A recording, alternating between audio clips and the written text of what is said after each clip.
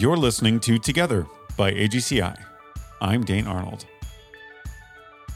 You may recall an episode we did last year called The Transracial Adoptee Experience with Gina Fimble and Tiffany Hennis from Be the Bridge. Be the Bridge has a vision for people and organizations to build awareness and respond to racial brokenness and systemic injustice in our world. Our conversation with Gina and Tiffany has pushed us to pursue more firsthand accounts, to hear directly from adoptees themselves. A few weeks ago, we contacted our friends at Be the Bridge to see if they could connect us with people who can help us continue our journey of understanding and reconciliation when it comes to the transracial adoptee experience. Today, we're going to hear from a speaker, author, and trainer who talks about diversity, inclusion, race, and culture. He is the author of the book, Growing Up Black in White, and I'm super excited to hear more from him. Kevin Hoffman, welcome to the podcast.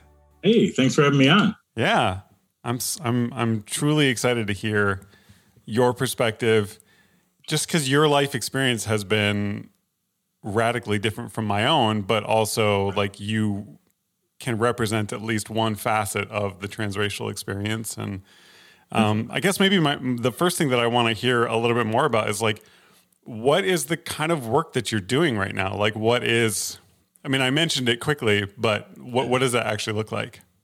Yeah, so what that looks like is I go into schools, organizations, and I talk about, the elephant in the room, race and racism. And so, yeah, and it's interesting. So I am the result of an affair between a white woman and black man in the late 60s in Detroit. And so I was born 2 weeks after the riots, the 67 riots in Detroit. Which came about because the races couldn't get along. And so there was just this explosion that we see about every 20 or 30 years. And so I was born into that environment where literally Detroit was still on fire when I was born.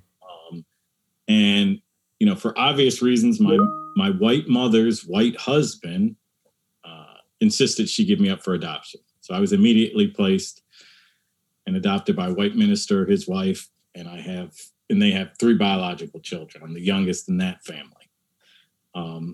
And so that's really kind of the, ground zero for me. Yeah. But then that began this journey through life. And it's come to a point now at, 53, where my life's work is trying to reconcile the races that I'm made up of. And so, so that's what I do. And so the tagline I always use is, I try to go in and help coach organizations to create an environment where the people with the Black Lives Matter t-shirt and the people with the Make America Great Again hats can coexist. And that's not always easy. So I'm sure it's not a 3-step plan to make that happen, but like how do you start that kind of dialogue with people? Or maybe what's the beginning of that? I'm not going to ask you to do the whole thing, because I'm sure it's a big topic. With schools, the beginning portion is, I explain that when I was growing up, we initially lived in a black neighborhood. And then my dad gets a promotion. We moved to a white neighborhood still in Detroit. And I was, the only person of color in that neighborhood. And so I could, to this day, and I figured this out, 7 or 8 years old, I would go house by house, and I could tell you to this day, okay, the house directly across the street from us, that was a safe place for me as a person of color. The house to the left was not. The store down the street that accused me of stealing at age 8, that was no longer a safe place for me. And so the message for schools is, so how do you become the safe harbor where not only, the majority can feel comfortable being who they are, but the minorities can as well. And that's the really big push, is just creating that awareness that we all have biases and we've got to address them, and we've got to create space for those voices that are rarely heard. What did it look like for you to, I guess, begin to process what your life experience has been, and what are some positive takes that you can pull from that? Because that's not easy. Like, that's got to be a lot of therapy or self like really searching deep within to like get to that point. What did the beginning of that process look like for you? So it began with writing this book, Growing Up Black and White. And initially I wrote it because I was like, wow, we have such an unusual family. Like not everyone grows up like this. So back in 2009, I decided to write it. I didn't know it was a blessing at the time. And then I got laid off from my full-time job. So, and I had been working on the book for like, I don't know, it was at least a year. Okay. Well, after I got laid off, within 6 months, the book was done. And so initially I thought, I just want to give a roadmap to those transracial parents out there so they can kind of figure out how to raise a kid like me, because my parents didn't have any role models. And so, but then that just began to evolve. And, you know, my wife said this after I finished the book, that you could probably reach a larger population than just the adoption community. And I didn't realize I should have listened to her because I was 10 years behind that.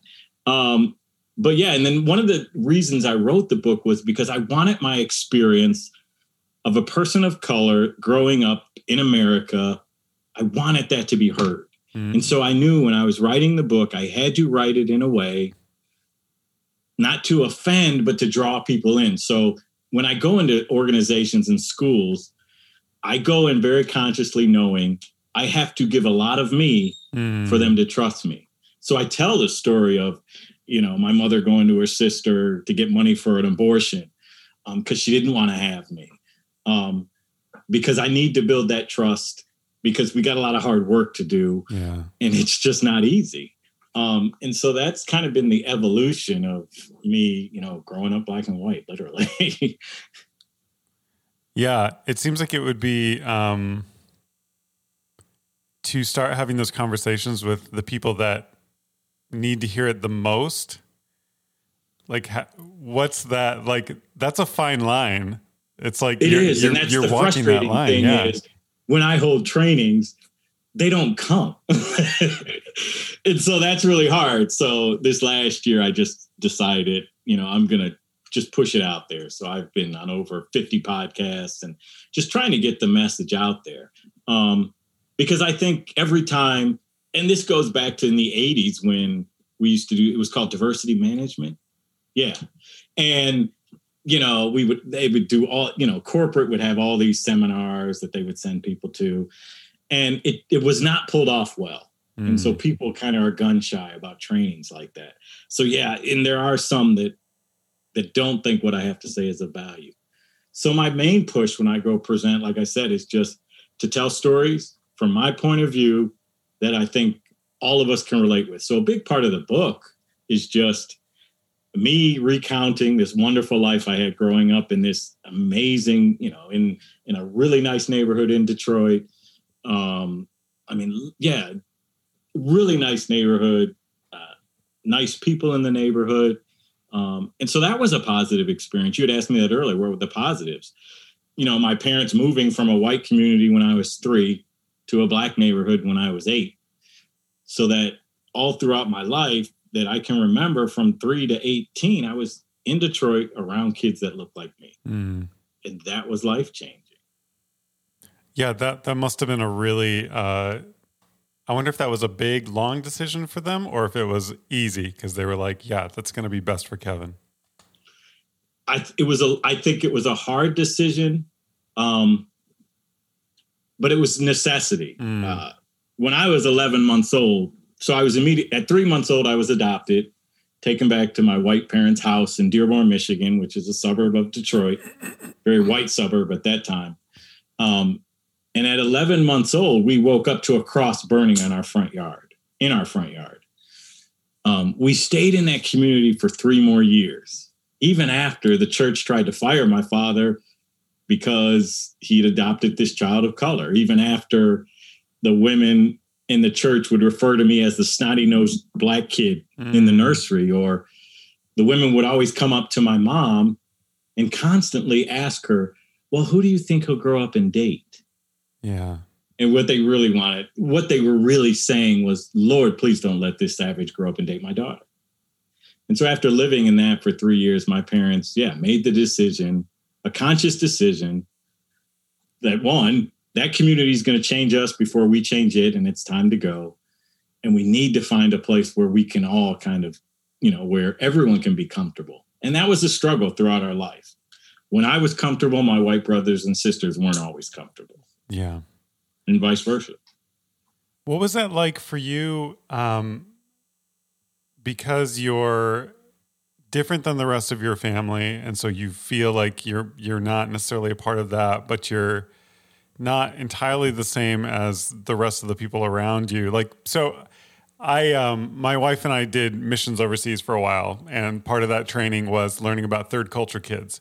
And so third culture kids are the ones who, their family does missions internationally, and so their parents' home country is not really their home country because they grew up in Indonesia or Thailand or wherever it is, but they also are not fully there either. Like, they can't be Indonesian or Thai or whatever. Yeah. And so they live in this kind of like in between place. Does that resonate with you at all? Does that sound kind of like a thing? Yeah. So when I was 3 years old, we moved to this black neighborhood, and I remember my best friend in that neighborhood, this guy named Derek Herbert. He was 5 or 6 years older than me, lived right across the street. And he was like the Don of the neighborhood. Everyone took, he led all the kids in the neighborhood. And I remember early on him putting his arm around me and telling all the other black kids, don't touch him. And that meant the world to me because I was always paranoid about, well, where am I going to fit in? Yeah. Will I be able to fit in with the black community? And that became so important to me because I remember at an early age being in the black community, I had found my tribe. I had found home. And so, it was important to be a part of that community.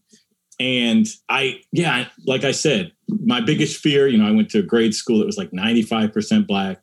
And my biggest fear in there was that one of those kids would say, you're a fraud. You're not like us. And so I spent a lot of time really watching kids because I wanted to assimilate into black culture. And so, there was a lot of mental energy spent doing that because I was so afraid because I knew the white community wouldn't accept me as white.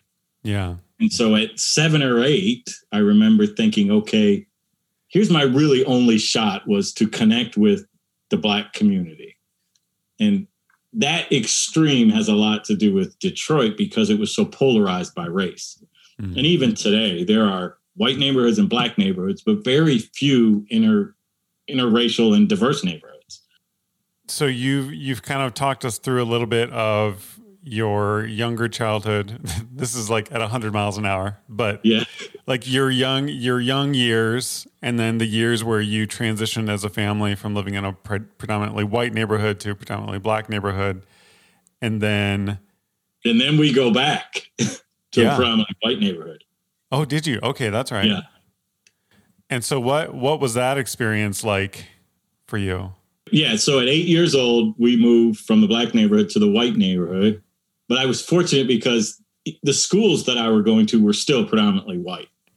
So I will joke and say I was kind of black by day at school and then white on nights and weekends. But I had these amazing relationships. My best friend to this day is this tall white kid that lived directly across the street from me in this white neighborhood. And when I went and moved into that neighborhood at 8, the first time and there was a lot of kids, a lot of boys in the neighborhood, all white boys. And my hope was that I would just go in here and just kind of, no one would notice I was black. And I remember the first time we got in for a game of tag, that came up. One of the older kids, now the new Don of this neighborhood, it was having a conversation, and he referred to a black person as colored. And then he realized, oh my God, there's a colored guy sitting right next to me. I can't talk like that. So then he stopped and drew all the attention to me and said, oh, no offense. And I was more offended that he stopped and made sure everyone saw that the only black kid in the room could be offended, which then just others me. Right. And so I learned early at 7 or 8 that, yeah, race was going to be a big thing. And I was fortunate that I could go to my Black friends and share my frustrations with that. And simply, I just wanted them to say, yeah, that might be true. If I just said something as simple as, in my new neighborhood, this white lady down the street is horrible to me. She treats me really bad. And I think it's because I'm Black. And all I wanted is to be heard. Yeah. So when my Black friends would go, yeah, man, you might be right. That's all I needed. And I was so thankful that I had that, where I didn't have to argue the fact that someone was hurting me. Yeah. It's as a child, I think for any of us, but certainly for yourself, to have someone validate what has been an internal monologue for probably years by then. Yeah. For someone to be like, yeah, I think you're probably right about that. That must have been significant. I mean, the fact that you remember it clearly is significant. Yeah. And then to evolve. And so I'm in this white neighborhood for, I think it was about 2 years. My best friend is Mike across the street, tall white kid, but we never talked about race. And so I remember having this conversation in my head that is such a big part of me. And how come I can't share that with my best friend? But I also knew too, you could risk this friendship if you bring that up. Yeah. And so at age 10, I remember saying, but I can no longer hide that. Like, there's so much that I have to get out, and I want to be able to share that with my best friend. And so I remember really contemplating about that, and then finally saying, okay, I'm going to do it. And then going to him and saying something similar where, that lady at the corner store, she accused me of stealing. And I think that had everything to do with race. And Mike did the same thing where he was like, yeah, man, I think you're right. Let's go play some basketball. And that's all I needed. That's all we ever need, is just someone to validate what we're thinking. That's so amazing that you were able to have what could have been two different sides of the same coin. Exactly. But you had the same experience on both sides like that. I pray that more people in your life experience have those kinds of experiences. That's pretty remarkable, actually. So I guess maybe coming off of that, like maybe for parents that have, a child of another race in their home, what are some things that you can encourage those kids to say, or like how can they, maybe confront is the wrong word, but like how can they talk with their friends about those kinds of things that are deeply important, or have like, that's like at the core of who they are, their identity. Yeah. How do they start to have those conversations or make people feel comfortable enough to be able to have those?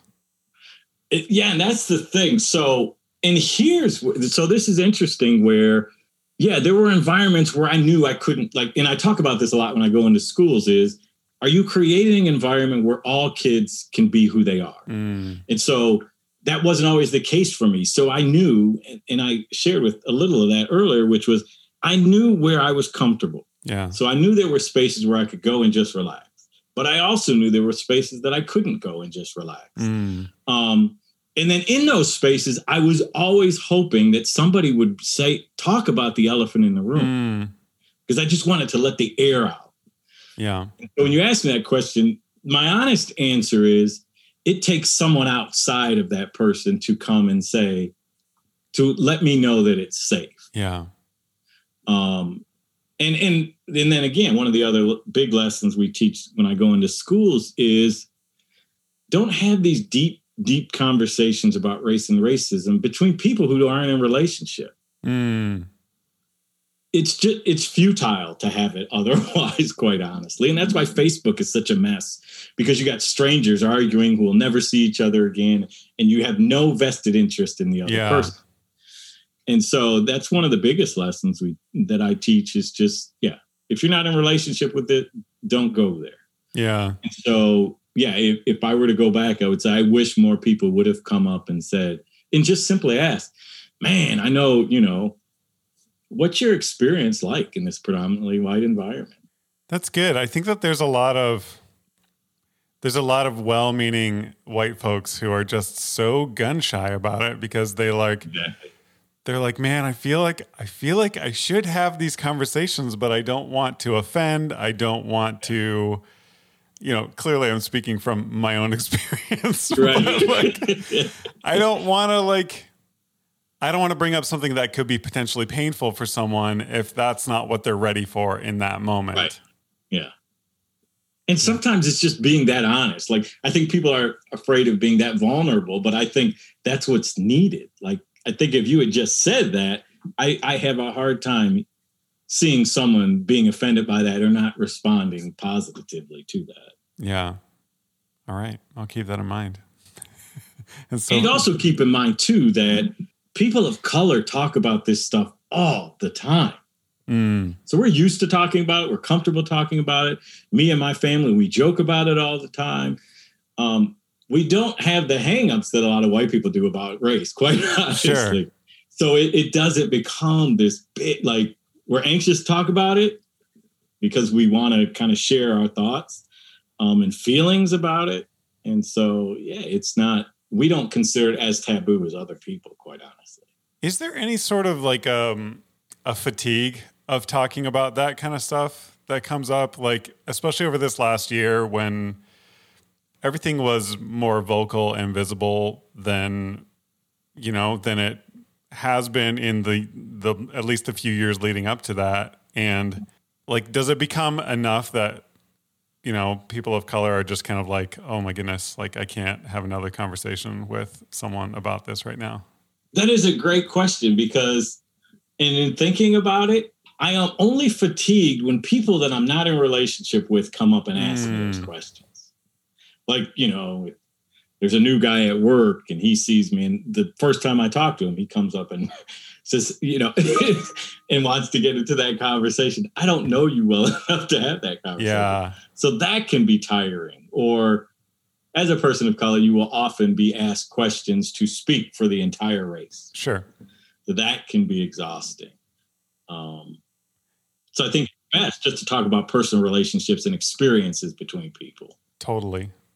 I think that that's something that is, for me, as I have kind of looked at the intensity of the last year, especially, it feels like a lot of the conversation has become not only polarized by subject, but like polarized in you're either 100% in this camp and you only look like this, or you're 100% in this camp and you only look like this. And forgetting that there's like a spectrum, it's like a gradient of viewpoints. And there's actually a YouTube video that I saw that was transracial adoptees, where they're in a gymnasium, and the gym is only relevant in that like they all start on the center line, and then someone asks a question about like what their experience was. And they walk to either side of that line of like, I feel super comfortable with this thing. I feel not comfortable at all with this. Or like, I have a good relationship with my folks. I do not have a good. But it was really eye-opening.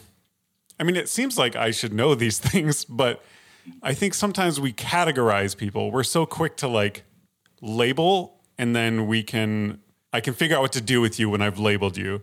But to see that there is a broad spectrum of understandings and experiences within what seems like a single category, I think is really key to like empathy for other people. Exactly. Yeah. And that's really what it comes down to, is just compassion and logic. Like, there's so many, I get asked a lot of questions, and the answers could be just be compassionate if it makes sense, Okay, so you get asked a lot of questions. What are the questions you don't get asked enough that you wish you got asked more? What's your experience like? How did you experience that? How did you see that? And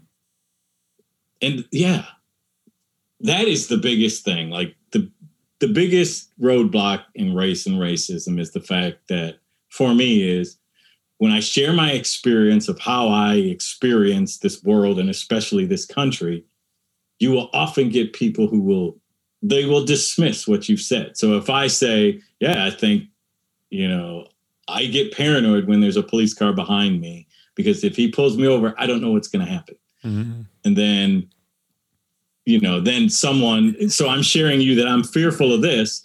And then someone will say, well, no, that's not true. That doesn't happen. Or no, that's just blown out of proportion. And it dismisses. So I'm being vulnerable with you and telling you how I feel. And what you want to do is tell me why I shouldn't feel that way. Yeah. And so it's important to ask other people and not to assume that your experience is everybody's experience. Yeah, that's really good. I did want to talk, and I mentioned to you, a couple of days ago, we talked some about fatherhood and what that looks like. Because when this episode is going to come out, it will be right around Father's Day. And I'm really curious about like your understanding of your own identity as a son and as a father within your particular context. Like, how has that informed the way that you parent your boys? Like, I think you've got a couple of boys. Is that right? Yes. 2 boys. How old are they? 25 and 20. Okay. So they're both grown adults. Yeah. What was that like parenting, knowing that you're probably parenting in a different way than your parents did simply because the context is different? Yeah, it was. So I married a Black woman, and so we have 2 Black boys. And yeah, it was.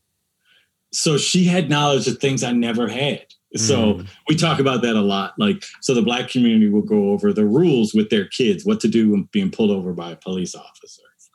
Hands on the wheel, 10 and 2. Yes, sir. No, sir. Don't make any sudden movements. No sudden reaches. I tell my kids, all windows down, lights on in the car if it's at night so they can see in the car. And so, yeah, so those conversations I wasn't having with my white parents. Yeah. And I became really, because of what I didn't get with my parents, I was more determined to have those conversations with my sons. Yeah. And so, like I said, so you can ask them. We've talked about race ever since they can remember. And like I said, we joke about it, laugh about it, joke about the differences in cultures between white and Black. They joke with their white grandparents about it. But yeah, raising them, I had to raise them in a far different way than I did my parents, how they raised me. Yeah, that would take a good level of intentionality to really think about like what is the best way to raise my kids in the context that they live in. Yeah, and it became so. It's pretty much so. How do we keep them safe? And so we had to explain to them early. When you go into a store, the hoodies take off the hoodie. If you buy something, keep the receipt. Don't pick up anything unless you're going to buy it. And we live in a predominantly white neighborhood, so we had to tell our sons. So when you go into those stores with your white friends, they're going to be allowed to do things that you're not allowed to. And it's just the rules, but we've got to give you those rules so, you remain safe. How does, like, in your experience, how does that feel to feel like you have to give those kinds of rules for your kids? It's kind of like, well, we tell our kids, don't play in the street, don't play in a busy street, don't touch the stove because it's hot. It just becomes part of the fabric of who you are. So you warn them against things that may put them in danger. This is a hard kind of topic for transracial parents, especially. I do a lot of training with transracial parents. And the thought of, pulling away your child's innocence really is hard for some parents.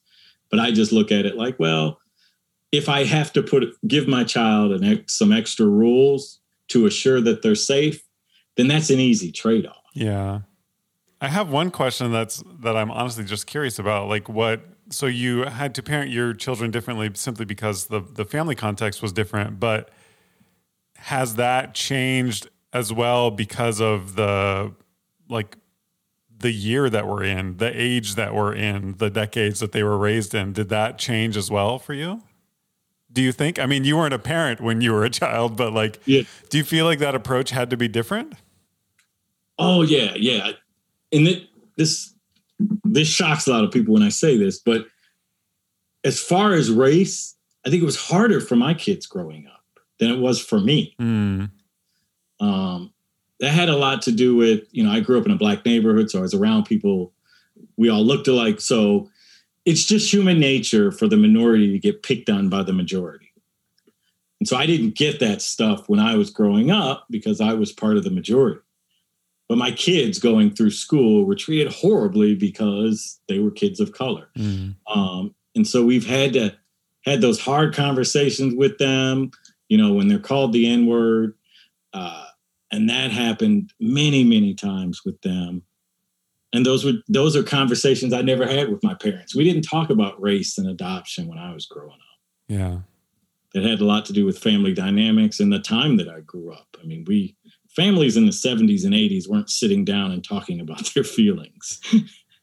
Well, I think too, the understandings of, I mean, I don't have this experience personally, but hearing conversations from adult adoptees, the understanding of what the needs are of adoptive children has also, hopefully it's expanded in the right direction. Yes. Yeah. But it has changed a lot. Yeah. When I was adopted, they basically just said, good luck, bring him back if he doesn't work out. And that was it. No post-adoptive care, nothing. It's good when you can kind of look back on how certain things were done and understand, like, particularly identity and feeling like if you don't have solid footing in what your identity is, where do you find that and how do you go about doing that? And then for white parents, especially, to even realize like this is a thing that they're going to have to deal with, or that they're going to have to work through, that you're not going to have to. Yeah, and it can be so overwhelming. I was working with the group of kids at one of the high schools I'm working with. And so what they're doing, and these are great kids out of New Jersey, and what they're doing is going through the school curriculum and looking at the books that have been assigned. And they want to change them to be more culturally inclusive. And then we were talking about that, but then one of the kids said, well, what about history? Shouldn't we ask to change how that's being taught? And the kid said, man, that just seems like overwhelming. And I was like, yeah, but look at history. Like, history is taught from one point of view. Yeah. And, you know, in schools always talk about, they want to challenge kids to be, you know, to be critical thinkers. Yeah. But really, we only give them one side of the argument. Yeah. So we get to see the story of white, you know, settlers who came here and took over this land. And then we say they discovered it. Like, it just has a slant to it. Yeah. And so, yeah, when you look at it, having to go back and change all that so that voices like mine, or, you know, people who are Hispanic, can be heard. Mm-hmm. And as a child of color coming up in school, you don't really get taught that people like you have done something to help build this country besides slavery.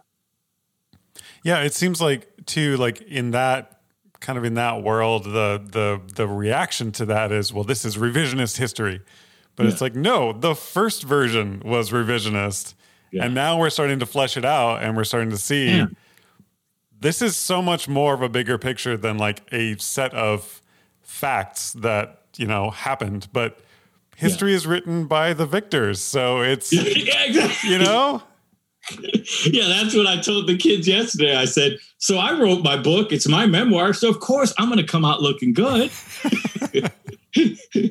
Well, I'm so grateful to have your bit of perspective on this. I've got one more question. So we put out a little message on Instagram. There were some folks that knew that we were going to be talking with some transracial adoptees, and so they gave us a handful of questions. And I have one. You have mostly answered it already, but I wanted to ask you one more time to see if you can kind of give us like a really solid, consolidated list of, well, maybe not a list, but like a good response to this. The question is, how do I speak to my older Black boys about how they will be perceived in their communities and by the police? So it's interesting. I used to play video games with my sons, and I stopped playing because I'm uber competitive, and so are they. But I remember we would play this game called Mario Kart, where you drive these small things around a racetrack. And then I'd be playing with them, and then out of the blue, you know, one of the characters would throw his tortoise shell at me and send me flying off the track, because my kids purposely kept the rules from me.